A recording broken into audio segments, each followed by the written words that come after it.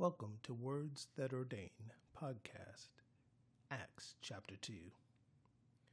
Acts chapter 2 is a fascinating chapter for it covers many spectacular events that took place that we might be empowered by the Holy Ghost. To set the tone, let us read the first verses and then we'll dive into our lesson. Acts chapter 2 verse 1 says, "And when the day of Pentecost was fully come, they were all with one accord in one place. And suddenly there came a sound from heaven as of a rushing mighty wind, and it filled all the house where they were sitting. And there appeared unto them cloven tongues like as of fire, and it sat upon each of them. And they were all filled with the Holy Ghost, and began to speak with other tongues as the Spirit gave them utterance." I like to call them very important points or principles to live by. I like to call them words that ordain or set in motion or establish our lifestyle. And as we go through this chapter, we're going to take a look at those principles and kind of look at this chapter from a different point of view. And we pray that these thoughts and these principles will help you to lead and guide your life in a manner that pleases God. One of the first principles that we come across, even in the first verse, deals with the fact that they were in one place and on one accord. They had one purpose, and that purpose was to wait for the promise. Back in chapter 1, and even in St. Luke chapter 24, at the end of the chapter, Jesus gave them instructions to wait for the promise. And the disciples went and they waited in one place, on one accord. A matter of 10 days of waiting with one purpose to receive the promise of the Holy Ghost. And I pray that we begin to endure and to press, become more single in our purpose to worship God, single in our purpose to obey God. For we have many times scattered minds and we're so distracted by life and life struggle. But I want to encourage you that we need to be able to have a singleness of mind. And that mind is to please God. For we have a mind to please Him, we'll begin to see how all of God's promises are true. He told them to wait for the promise. And in verse 4, it tells us, and they were all filled with the Holy Ghost. Those that were in the upper room were all filled with the Holy Ghost and began to speak with other tongues as the Spirit gave them utterance. So we know that God's promises are true because the promise came through the Holy Ghost and they all spake with other tongues as evidence of the promise being fulfilled. I want you to know, even as the Holy Ghost is present with us, even today, He's within us. It's the Spirit of God. Wherever the Spirit of God, there's activity, there's motion, things happen. And yet another principle that we can pull from these verses, in verse 6, it begins to deal with us in the fact that wherever the Spirit of the Lord is, there'll be signs and wonders.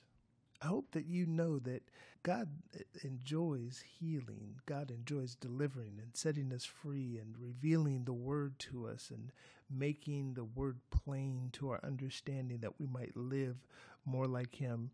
And wherever we allow the Holy Ghost or the Spirit of God to function as we're obedient and submit our lives to Him, things will happen. Because the Holy Ghost, His whole purpose is to teach us and to guide us into all truth. And that is the life of Jesus. There was no sin in Jesus. His whole purpose was to glorify God, to complete God's will and purpose and instructions for His life.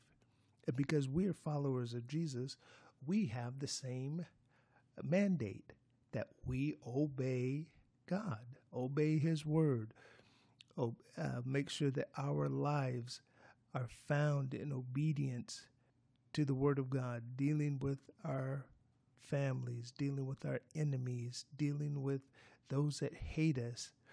It is our job to mimic or to live the very character of Jesus in our own personal lives. So we find that in verse 6, the scripture says, "Now when this was noised abroad, the multitude came together and were confounded, because that every man heard them speak in his own language." And again, this was a sign. This was a wonder, because these are all Galileans. They weren't educated men, and they spoke in other languages. Remember, the Feast of Pentecost was upon them, so people were there from all over. And when they began to speak in other tongues, they could hear their own languages being spoken by very simple men. And they knew that, he said, how could these men speak in a language that they don't know? Well, that was one of the signs that the Holy Ghost used to validate his promise, and that it had come true, because they spoke with other tongues. And we find that God proves his word. I know many times we say, even the intellectuals will tell you that the Bible is inaccurate. But I contend that there is no inaccuracies in God's word. In verse 16, Joel prophesied of this very event. If you jump down to verse 16, it says, "But this is that which was spoken by the prophet Joel." David even prophesied in verse 25. It says, "For David speaketh concerning him, I foresaw the Lord always before my face, for he is on my right hand, that I should not be moved." Establishing the fact that if God says something, if Jesus says something, if the Holy Ghost says something, it's proven. We can take it and stand upon it. And if we stand upon God's word, it may not make sense to our own understanding, but if we stand upon it and do it, the will of God will be accomplished. And oftentimes these types of sayings or principles don't make a lot of sense to us, because we want to be able to understand what we're saying. We want to be able to say, well, if I don't understand it, I'm not going to do it. That's a poor way of thinking, because many times we don't even know how an aspirin works. Many times we'll plop down in a chair, but we don't even check to make sure the chair can withstand our weight. Many times we're driving down the road. We don't know what the other drivers are going to do on the road, but we jump in our cars and we drive. And so we do not have to have understanding in order for us to function. And I pray that we as God's people begin to really put our faith and our trust in him, so that we walk by faith and not by sight, not by circumstance. And so we find that God's word is proven to us over and over again. And as we consider Acts chapter 2 and the promise of the Holy Ghost coming, and we see it, the words being spoken by the disciples, they were speaking in an unknown language. And those that were attending the feast of the Passover heard their own languages being spoken by some unlearned men. It testified to the fact that God's word is true. As we move to verse 21 reads, "And it shall come to pass that whosoever shall call upon the name of the Lord shall be saved." And as we read this scripture, remember this was the beginning of the first church, and the first sermon is in the process of being preached, and wanted the people to know that if you call upon the name of the Lord, you will be saved from damnation. And as believers, when we believe that Jesus is the Christ and that God has raised him from the dead, Scripture tells us, thou shalt be saved. As they begin to share God's word and God's plan, another point that we came across is the fact that God approved Jesus by the miracles and the wonders and the signs.